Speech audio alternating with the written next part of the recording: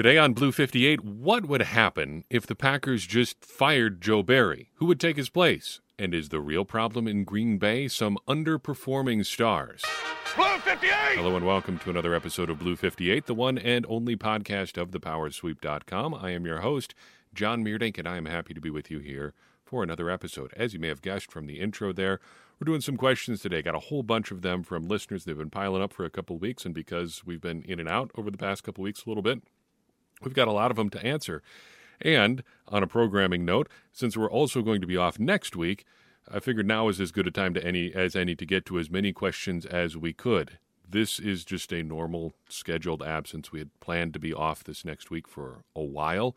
Got a family vacation coming up. We're very excited. Going to be a good time to get together with all of my wife's side of the family for a whole week. It's going to be a great time, but it does take us off the podcast for a week. So we've got some stuff coming up that is pre-recorded.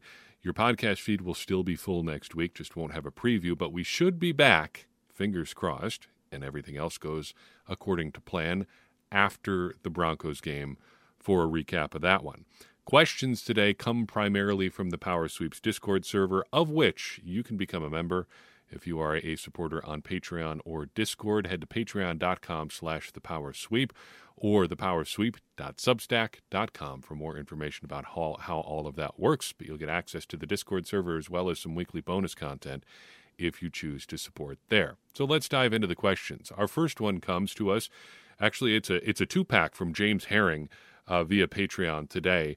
Basically, and I'm condensing down James's remarks. He and I have had a little bit of a back and forth, had a couple long, well-thought-out questions, but they boil down to really two things. First, fundamentals. Why don't the Packers play with more of them? Blocking, tackling, timing, all of those fundamental aspects of playing football. Why aren't the Packers better at them than that?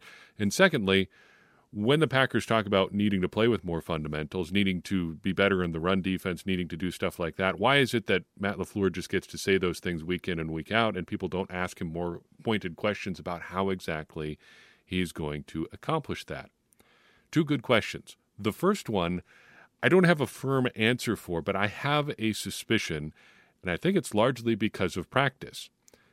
After the 2011 CBA, the way that you could practice changed dramatically. Your practice time in season and out of season was cut, especially out of season. It was cut dramatically. And the way that you can practice in season also changed a lot too.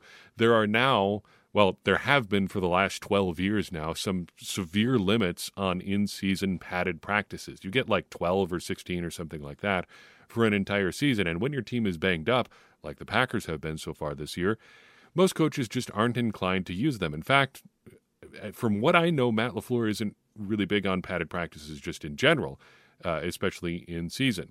So that is one hit against you, one notch against you, one mark against you, I guess. If you're trying to play more fundamentally, you're just not really playing football in the same way if you're not practicing in pads. You just really can't do it the same way. On top of that, when you've got as much injury flux as the Packers have had, you're not getting guys into their normal spots the way that they normally are. So take the offensive line, for example. How many different offensive line configurations have the Packers had just through these first 5 weeks of the season? It's been a bunch. I didn't go back and look at every one of them, but it's been a lot. They've had a lot of guys in and out of the lineup. That, plus not really practicing quote-unquote normal football, kind of makes it hard to do the fundamentally sound things, the blocking, the tackling, all of those things. There is a trade-off there. Personally, I think the net gain of not getting guys beat up in season, having them fresher for Sunday, is probably worth missing a few tackles here and there. Even just 2 years ago, the Packers were the best tackling team in the league in 2021, or right up there. It was way up near the top. They played really, really well, were fundamentally sound in those aspects, and the practice conditions were no different then than they are now. So it doesn't have to be as much of a drawback, but when you start adding in some of these other factors and then throw a young and inexperienced team on top of that, well, you can see how that would all add up to a not very fundamentally sound football team. The second question is one of my favorite and pet topics here. Why don't people ask Matt LaFleur more pointed questions? By people, we really mean the Packers media, the people who cover the Packers on a regular basis. So why is that?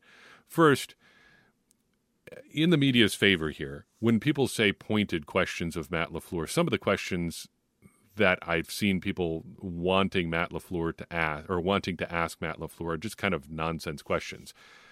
Just really intense confrontational questions that are just going to get you more laughed at by both LaFleur and your colleagues than anybody else. I don't have an example off the top of my head, but some people really want people to get aggressive in press conferences.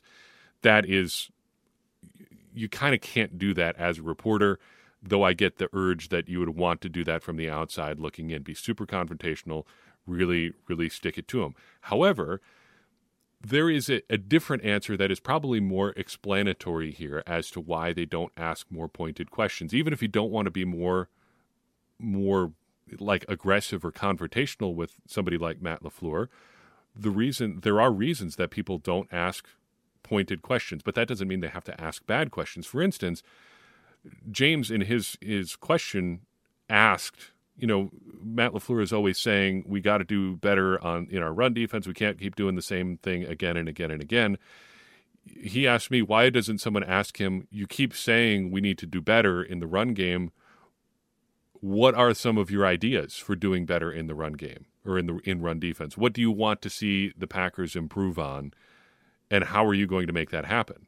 That, I think, is a better question than, what do you think of the run defense? Well, he probably thinks it's bad. That would be my guess, is most of the, he sees that it's not doing particularly well. If I was the head coach, I would want to do better there too. So when you come in and ask him something like, what do you think of the run defense, or just kind of some lazy questions, you're going to get an answer, but it's not going to be a super informative answer. So why do people ask questions like that? That is the real question here. And the real question is that a lot of reporters don't necessarily care about the answer. They just want him to say something. Why is that? Because they have a deadline and a story that they need to write. It's not always about covering the team. It's about doing your job. And your job is to produce the content. Your job is not necessarily to cover the team like super in depth. It's a situation of misaligned incentives or differently aligned incentives. Fans want information. Reporters want to do their job. Now, some reporters do want the information. They really want to know what's going on with the Packers, but there are some reporters that are more interested in just being able to get a quote. And here's a really easy way to tell who's who in those sorts of situations. Think back to when Ted Thompson was the Packers general manager. Who complained the loudest and the longest about Ted Thompson not taking questions from reporters in season?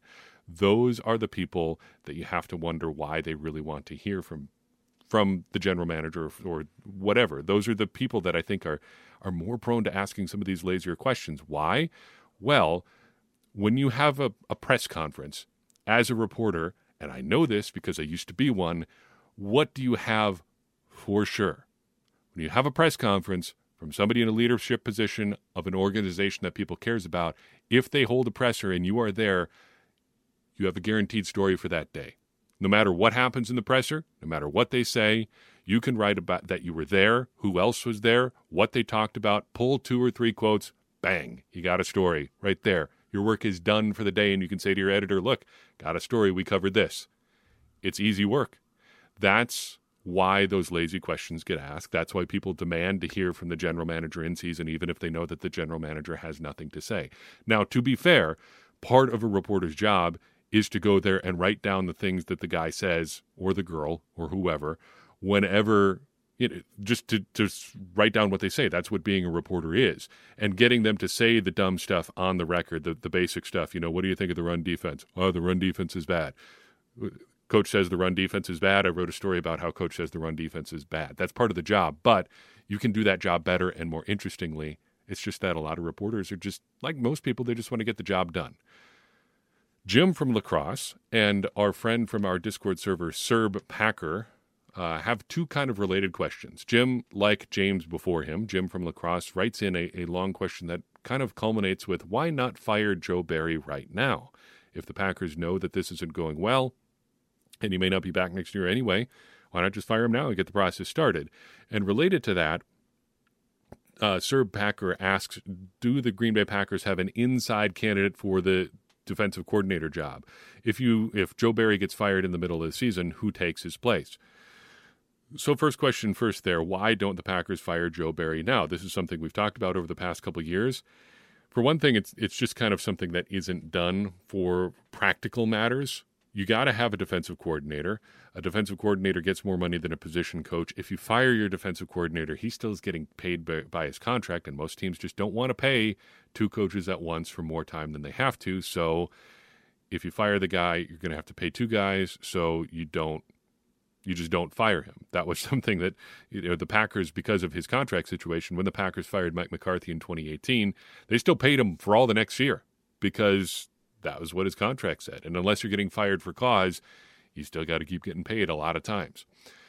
It's also really hard to bring in an external candidate during the season because there's a whole bunch of different terminology and installs and all of those different wheels moving that make it a really difficult process. On top of that, a lot of guys want to put their own guys, their own colleagues or friends or old buddies or guys that played for them or guys that they played with into position coach jobs, and that is impossible to do in season. Right now, the Packers have 9 defensive coaches on staff, from the coordinator down to their quality control staff. 9 different guys working on defense. Imagine the chaos that would ensue, even if you did it like the day after, Tuesday morning after the Monday night game. The Packers have their longest stretch without a game this season. Even if you had fired Joe Barry right then and brought in a new guy Tuesday afternoon, if you were turning over the whole defensive staff, which you would probably want to do if you want to really make this a clean break from the Barry era and really make a break in season, you have to replace not just your coordinator, but everybody else. If you're going with an external candidate, that's a whole bunch of lives to uproot. That's a whole bunch of guys you got to get in and get in place, and then you've got to get everybody on defense up to speed. It's just the lift there is too heavy, just too hard to do. So that's why it doesn't happen in season, especially if they're going to bring in an outside guy. Okay, then, so if the Packers fired Joe Barry, what if they hired an inside guy? Who would it be? Just looking at the seniority and looking who's been with this organization the longest, I think you've really got 2 options here. First, Jerry Montgomery, the defensive line coach and run game coordinator, and linebackers coach Kirk Olivadotti. It's not a great list. Montgomery has been around since 2016, and the Packers really have never had a spectacular defensive line in that entire run. I think there's a fair question to be asked of Mr. Montgomery, what is it you would say you do here? And he would probably say, well, I coach up the bums that you give me outside of Kenny Clark, which I think is a fair thing to point out because he really hasn't had a whole lot of help for Kenny Clark the entire time he's been here, other than Mike Daniels, and that was not for a very long time.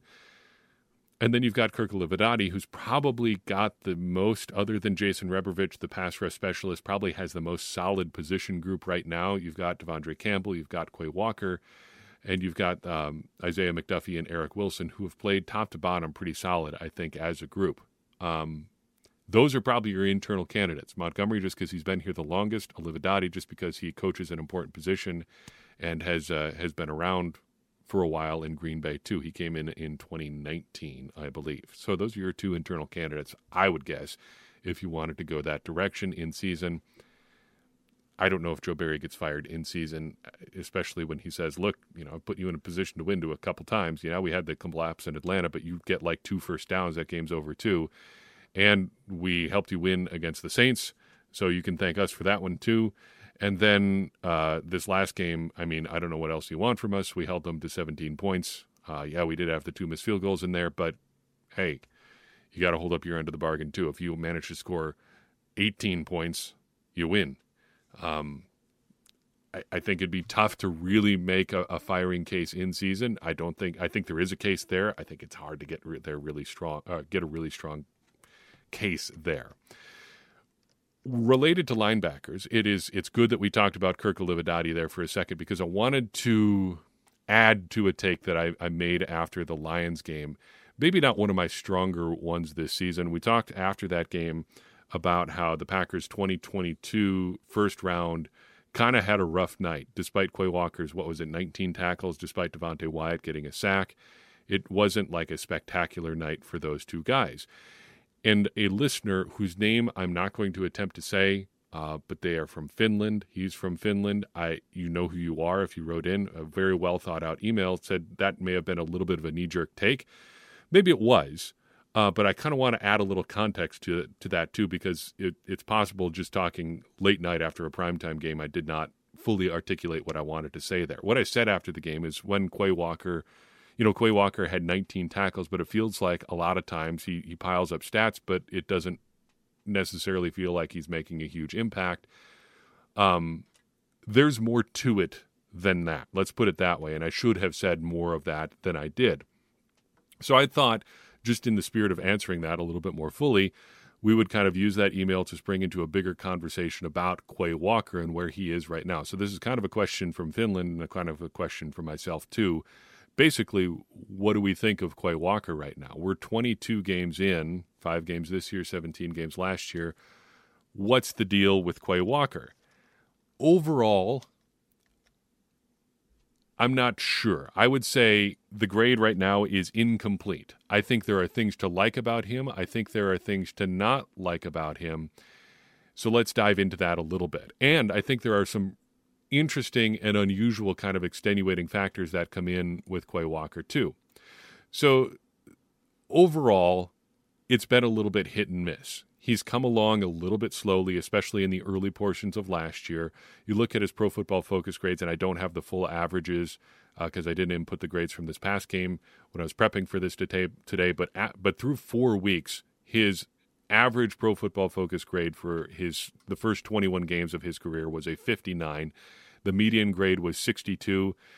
He is poorest against the run. That's where he grades out the lowest. On average, about a 55, a median grade of a 60.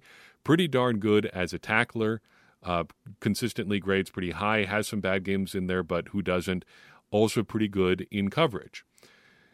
It's concerning to me that we are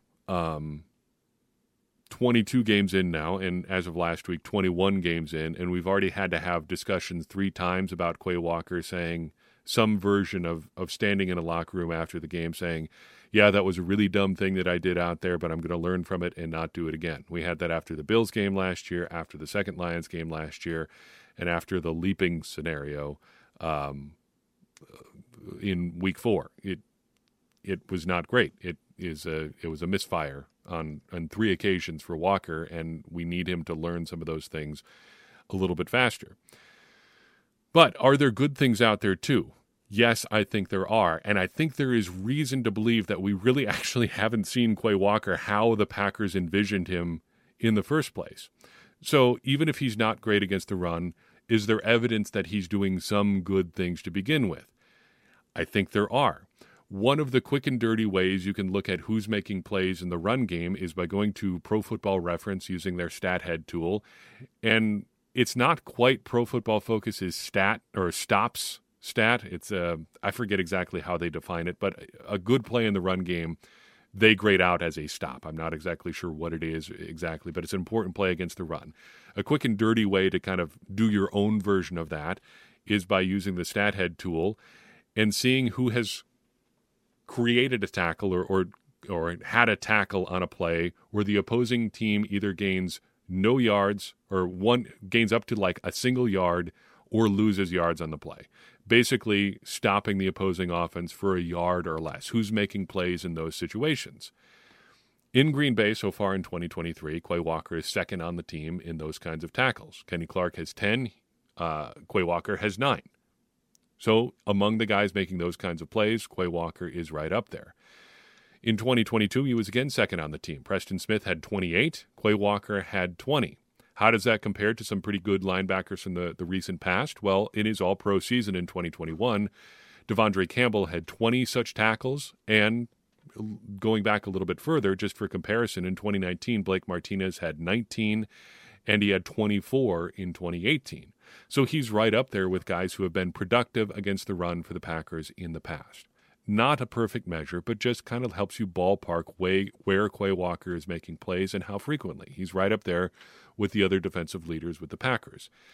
Related to that, it's not a hard and fast thing. It's not something you can really quantify, I think, in a meaningful way. But based on what we know about Quay Walker, he is a big physical presence in the middle. It doesn't always show up because of missed reads and things like that, but he is the biggest, strongest, fastest linebacker the Packers have had in a good long while. Let's put it that way. Thinking of a comparison to Quay Walker in Green Bay is hard because they really haven't had an off-ball linebacker like him before. Devondre Campbell, just from a size and athleticism perspective, is probably about the closest thing in the 21st century. And I think Walker is a different breed even than Campbell is. That doesn't count for nothing. There's a double negative for you. That's not nothing. That counts for something, is my point. And even if he is imperfect in some areas, it's hard to get too down on him just because of that. There's nobody else like him on the Packers defense, even if Devondre Campbell is healthy. And speaking of that, I think there is a case to be made that we really haven't seen the quote-unquote Quay Walker experience the way the Packers envisioned it, because Devondre Campbell has been hurt. Think back to last season. Campbell is coming off his all-pro season of 2021. The Packers draft Quay Walker to kind of be his sidekick, gives them two really versatile pieces, lets them play big in ways that they couldn't play before. Theoretically, you're going to be able to compete with some of these bigger, stronger offenses that are emerging in the NFL just because you have two big, strong linebackers out there. You don't necessarily have to change personnel as much to keep up with them. And even if they go fast, well, Quay Walker's pretty fast too. He can keep up with your opposing team when they go fast and light because he is fast and still pretty big. That's a great thing to have. Unfortunately, we haven't gotten to see Quay and Devondre together and healthy all that much. If you take the first, say, 8 games of last season as kind of a wash because Quay Walker is getting his feet wet, he's a rookie, he's playing a position where you've got to process a whole bunch of things at once. It's a challenging position to play, perhaps the hardest one on defense from a mental perspective. And in addition to the physical stuff you have to do, I was talking with somebody in our Discord server about this today. People will say that cornerback is super hard for rookies to play. That is true, but the day one, and I said that is true, but the day one job description for rookie cornerbacks never includes taking on a 330-pound guard in the hole just so somebody else can make the tackle. I mean, there are situations as a linebacker where your entire job is, all right, the hole opens up there. Here comes the pulling guard coming downhill with a full head of steam and bad intentions. I know Devondre's back there somewhere. I got to step up and I got to take this hit so somebody else can make the tackle. It's part of the gig. That's a pretty tough thing to ask of anybody, much less a rookie linebacker. Anyway, you take those first 8 weeks as a bit of a wash. Beyond that, there are 9 games to end 2022 and then 5 games this year where Devondre Campbell and Quay Walker are together and healthy. That makes 13 games. But wait, Devondre Campbell missed some games toward the middle of last season, and he really has never been 100% healthy this season either. He's missed a couple games, and the games that he has played, he hasn't finished or hasn't been fully available because he's been banged up there too. So really all you have of a relatively seasoned Quay Walker together and together with a Devondre Campbell who is healthy and ready to go or close to it is 5 games at the end of 2022. And that actually coincides with some of when the Packers were playing their best defensive football last year. Maybe that's a coincidence. Maybe it's because, as we pointed out last year, they were playing some fairly bad quarterbacks. But it also coincides with when Quay Walker had some experience under his belt and Devondre Campbell was there beside him, somewhat healthy, the closest to fully healthy he's been in their time together. I think that is worth considering, whatever your take is on Quay Walker. I am still a pretty big fan of his. I really hope he works out. I think it is still an open question about whether or not that was a good idea to take him where they took him. But he's a very interesting and intriguing player, and he brings a lot of things to the defense that we haven't seen in Green Bay in a long, long time. Continuing on into our questions, Gabe's MSU11 asks, and is there any logical way David Bakhtiari is on the team next year? It seems like the Packers have no reason they should risk the cap hit of not cutting him, and likely there isn't a benefit for Bakhtiari to negotiate a new deal for less money. Am I missing something, or is this for sure the end of him in Green Bay unless he agrees to a very favorable Packers deal out of nothing but loyalty? I think it's really hard to envision a situation outside of what our question asker lays out here where Bakhtiari is in Green Bay next year. It's tough to come up with a set of circumstances that make sense for both sides. Unless Bakhtiari takes a huge pay cut and they can do some things with the cap. I don't even know what those things would be.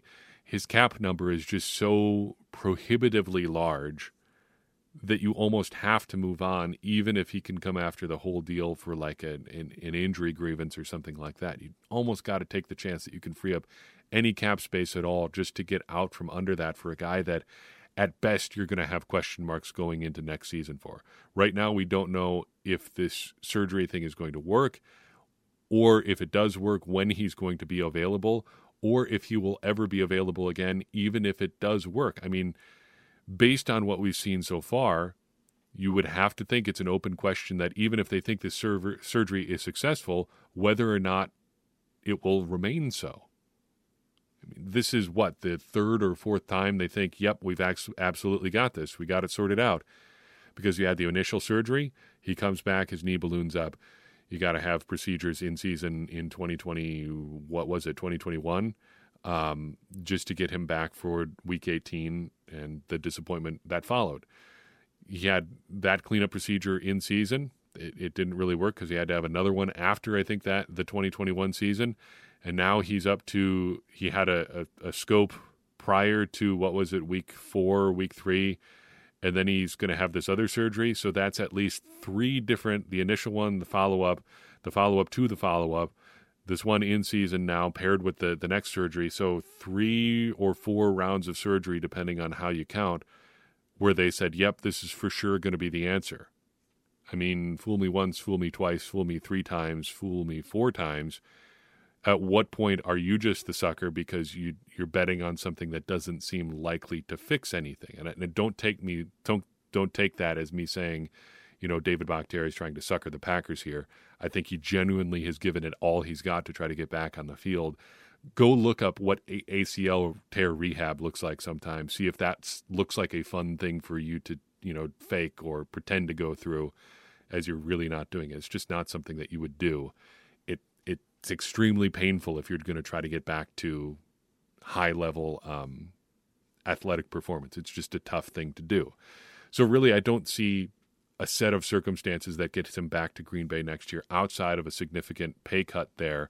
I think that if he is determined to continue his NFL career, he might want to bet on somebody giving him more guaranteed money in free agency than he is likely to make from the Packers on a reduced deal. That seems like the best way to do it, and the chance to start fresh somewhere else if he's just tired of dealing with things in Green Bay. The questions, the pressure, just having that albatross of being the guy who signed the huge deal and then his leg fell off, and people taking that all sorts of different ways in Green Bay it's got to be a little bit of a drag after a while. So I wouldn't be, if it was me, I would want to consider at least playing somewhere else, even if he wants to finish his career in Green Bay. Carl Anderson asks what sounds like initially a really pointed question, but comes from a place of curiosity here. What is it that Adam Stenavich does in Green Bay? What is his contribution to the offense and its identity? This is not necessarily a knock on him. I just realized that I don't know. Maybe it's me not paying enough attention, but it seemed to be more clear with Nathaniel Hackett as offensive coordinator. It did seem to be a little bit more clear with Nathaniel Hackett, doesn't it? But Stenavich does have a role in Green Bay, and I think it basically, and this is going to sound dismissive, but it comes down to being a glorified offensive line coach. He's going to, if Matt LaFleur is constructing the pass game, working very closely with Jordan Love and all sorts of those things, Stanovich's domain is the run game and making sure the offensive line just kind of hums along. That was his area of expertise. That's where he comes from. That's his background. That's what he did in Green Bay prior to getting the offensive coordinator job when Nathaniel Hackett left. What I don't know about Stenavich is what he does in terms of the game planning and play selection sort of things. When Hackett was here in Green Bay, not here, I'm not in Green Bay, when Hackett was with the Packers, he famously had control over the red zone or gold zone packages in Green Bay. So he helped design those packages, was instrumental in selecting the calls, and for a time it worked really, really well. The Packers were great in the red zone for a while there under LaFleur and Hackett, but it kind of fell off a while as the Packers' offensive personnel started to deteriorate a little bit. But I don't know where Stenavich fits into that. I do know that he does a lot with the offensive line and kind of oversees that part of it, along with doing some stuff with the run game in his capacity as offensive coordinator. In a related question, Discord user No Misery asks this question. As you mentioned it, talking about Hackett and Stenavich, our offense got worse after Hackett left. Maybe Matt LaFleur needs a better counterpart for him to elevate the offense. How do the track records and biographies from Hackett and Stenavich compare to each other? Are their offensive philosophies similar or different? Their offensive philosophies are at least a little bit different because they kind of come from different branches of the West Coast offensive tree. Hackett, though the West Coast offense and the Shanahan and I guess Bill Walsh branches, if you want to kind of divide it up that way, though those branches are even interrelated, those branches bore different fruit. And Nathaniel Hackett comes from his dad's branch of that tree, Paul Hackett, though Hackett did have some influence on other branches of the tree, most notably Mike Shanahan and Kyle Shanahan, specifically one version of their play-action approach. But Hackett, the younger, comes from more the Hackett and Walsh side of things. Stenavich cut his teeth in Houston with Matt LaFleur, Gary Kubiak, the more Shanahan-specific version of the offensive scheme tree. So background-wise, that's where things break down a little bit. Hackett also had coordinator experience and quarterbacks coach experience with the Jacksonville Jaguars before having coordinator experience at Syracuse. Then he got the job in Green Bay with Matt LaFleur. Stenavich has been kind of an offensive line guy all the way up, has worked with Matt LaFleur in a couple different spots now, got the job as the offensive line coach in Green Bay when Matt LaFleur took over in 2019. So Hackett has a much more traditional path to an offensive coordinator sort of gig than Stenavich does, but Stenavich has risen through the ranks kind of right along Matt LaFleur along the way. And they even had a brief overlap in Houston when Matt LaFleur was a coach and Stenavich was a player. But that is the extent, I think, of their overlap there. But they kind of got on the same page from there and have, in a way, grown up together. Scott Westfall asks, I think or kind of states here, I think we're beginning to see why Rodgers hated playing with rookies and inexperienced receivers. The receiving core is becoming a concern. I don't believe going with the youth-only approach to rebuilding is very effective. A balanced roster should include experience as one of the requisite. This seems like it should have been very obvious before the season started because, unfortunately, it's very obvious now. Yeah, if you've been a longtime listener to Blue 58, you heard this dating back to 2018. Back when the Packers did their triple dip at receiver that year, drafting Jamon Moore, Marquez Valdes-Scantling, and Equanimeous St. Brown, one of the things that I was saying again and again was that the Packers were going to need a veteran at some point to kind of bridge the gap while these guys came along. The Packers never got it, though we threw out every name under the sun, Odell Beckham Jr., Antonio Brown. People tried to get veteran help to the Packers, but the Packers said basically we're good. You saw this very scenario kind of bear itself out or build itself to this point basically since then. The Packers rested on their laurels after making 3-day 3 picks at receiver back in 2018 and really never added anything of substance to the pipeline after that. You had other pass catchers drafted like Jay Sternberger or Josiah DeGuara technically or Amari Rodgers. None of them has really panned out. And the Packers were left with a pretty bare cupboard after an entirely preventable situation played out with Davante Adams. Now imagine a situation, and it would be a little bit different because the Packers acquired Christian Watson in part because of the draft capital they got in the Davante Adams trade. But imagine a situation where Davante Adams is here and almost everything else is the same. Or maybe you don't get Christian Watson, or maybe you pick another receiver later in the second round because Christian Watson comes off the board. You have Devontae Adams, but then you have Romeo Doubs, and maybe another second-round receiver from 2022, Jaden Reed in there as well. That is an entirely different group because of how people get to learn differently. Or say that Alan Lazard had stuck around, or say that somebody else, maybe that they drafted in 2020 or 2021. Say there was a guy like T. Higgins there in 2022. You'd have a different quarterback situation here. But your receiver room would look markedly different now just because you've been growing it for some time. And I think that's a real takeaway as the Packers deal with some growing pains here, that you need veterans, and you can't keep missing in the draft if you're looking to build long term, because otherwise you really have to do a complete hard reset, and it ends up costing you time. The Packers are going to have to bottom out here at receiver before anything gets better, and we are probably in some version of the bottoming out stage of that right now. Nick Dane asks, it seems like Keyshawn Nixon is routinely returning kickoffs from deep in the end zone. Oftentimes it seems that he doesn't get to the 25-yard line, and or there are penalties that put our back against the wall. I know he earned his contract last season, but is there any data that suggests our starting field position is below average? There is, and it's pretty easy to calculate. If you let the ball go into the end zone, you get it at the 25-yard line. If you return it and you get to less than the 25-yard line, you're below average, for sure. I don't know exactly what the average is, but you're in a hole at the very least. So how far in a hole have the Packers been? Well, outside of one return where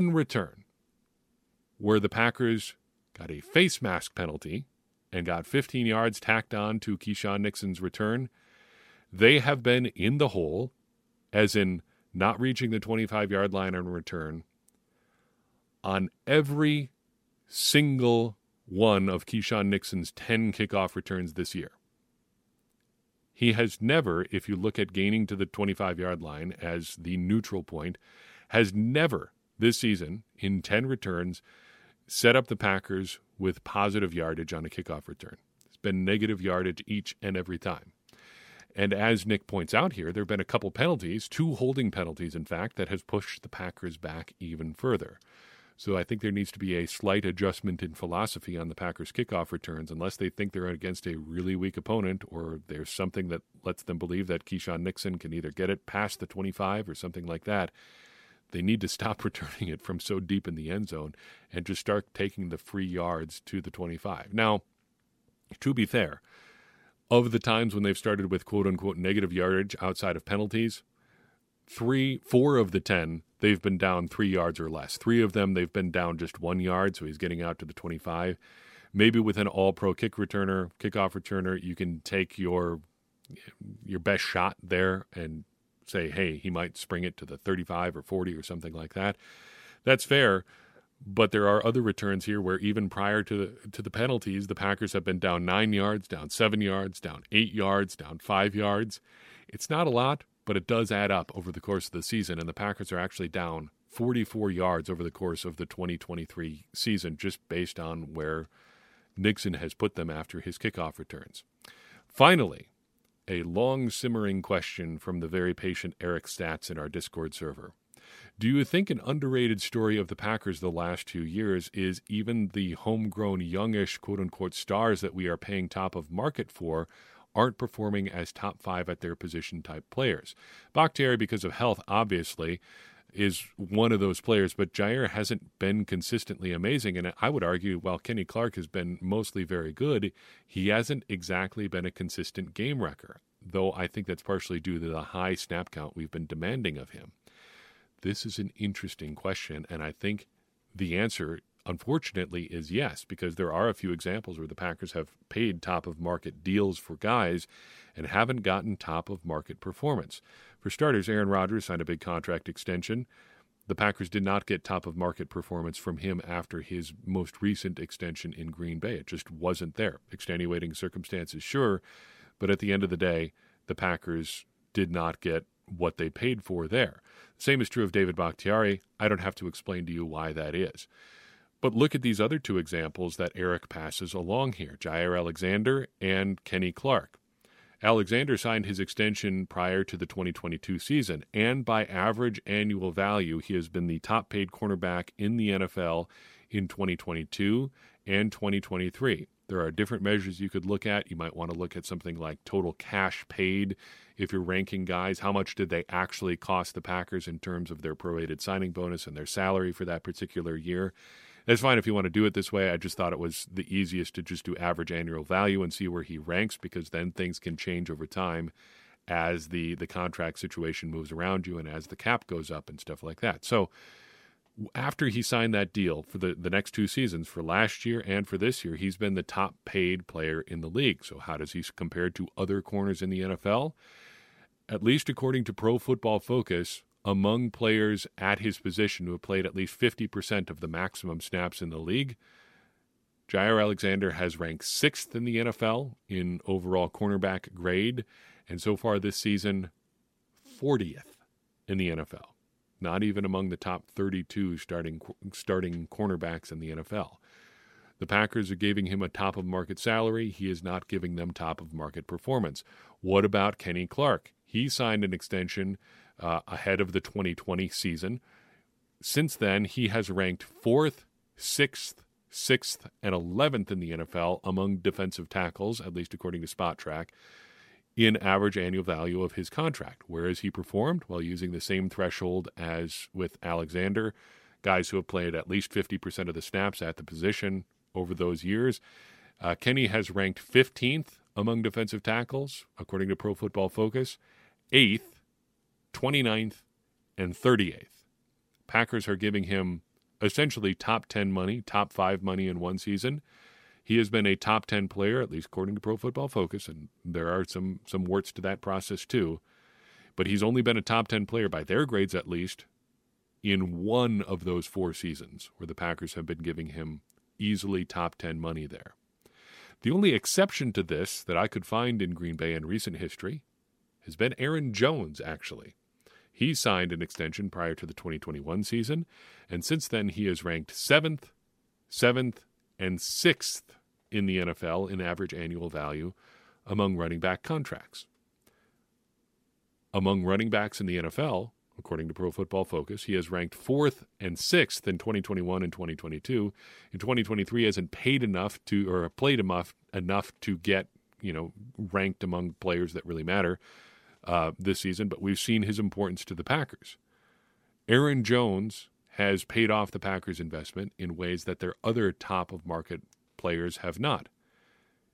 It's a big reason that I think the Packers aren't performing well this year. Their highly paid players aren't playing like highly paid players, except for Aaron Jones. So what's our big takeaway from all this? Well, I think there's only one inescapable conclusion.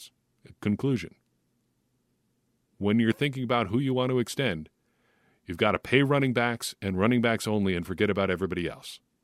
That's all I've got for you on this episode of Blue 58. I appreciate you tuning in. I would appreciate it even more if you would take a second and share this episode with someone you think would enjoy it. That's going to help more people find the show and get more people involved in this conversation that you and I are having about the Green Bay Packers, which in turn is going to help all of us, me included, become smarter Packers fans. And as I always say, smarter Packers fans are better Packers fans, and better Packers fans are what we all want to be. I've been your host, John Meerdink. We'll see you next time on Blue 58.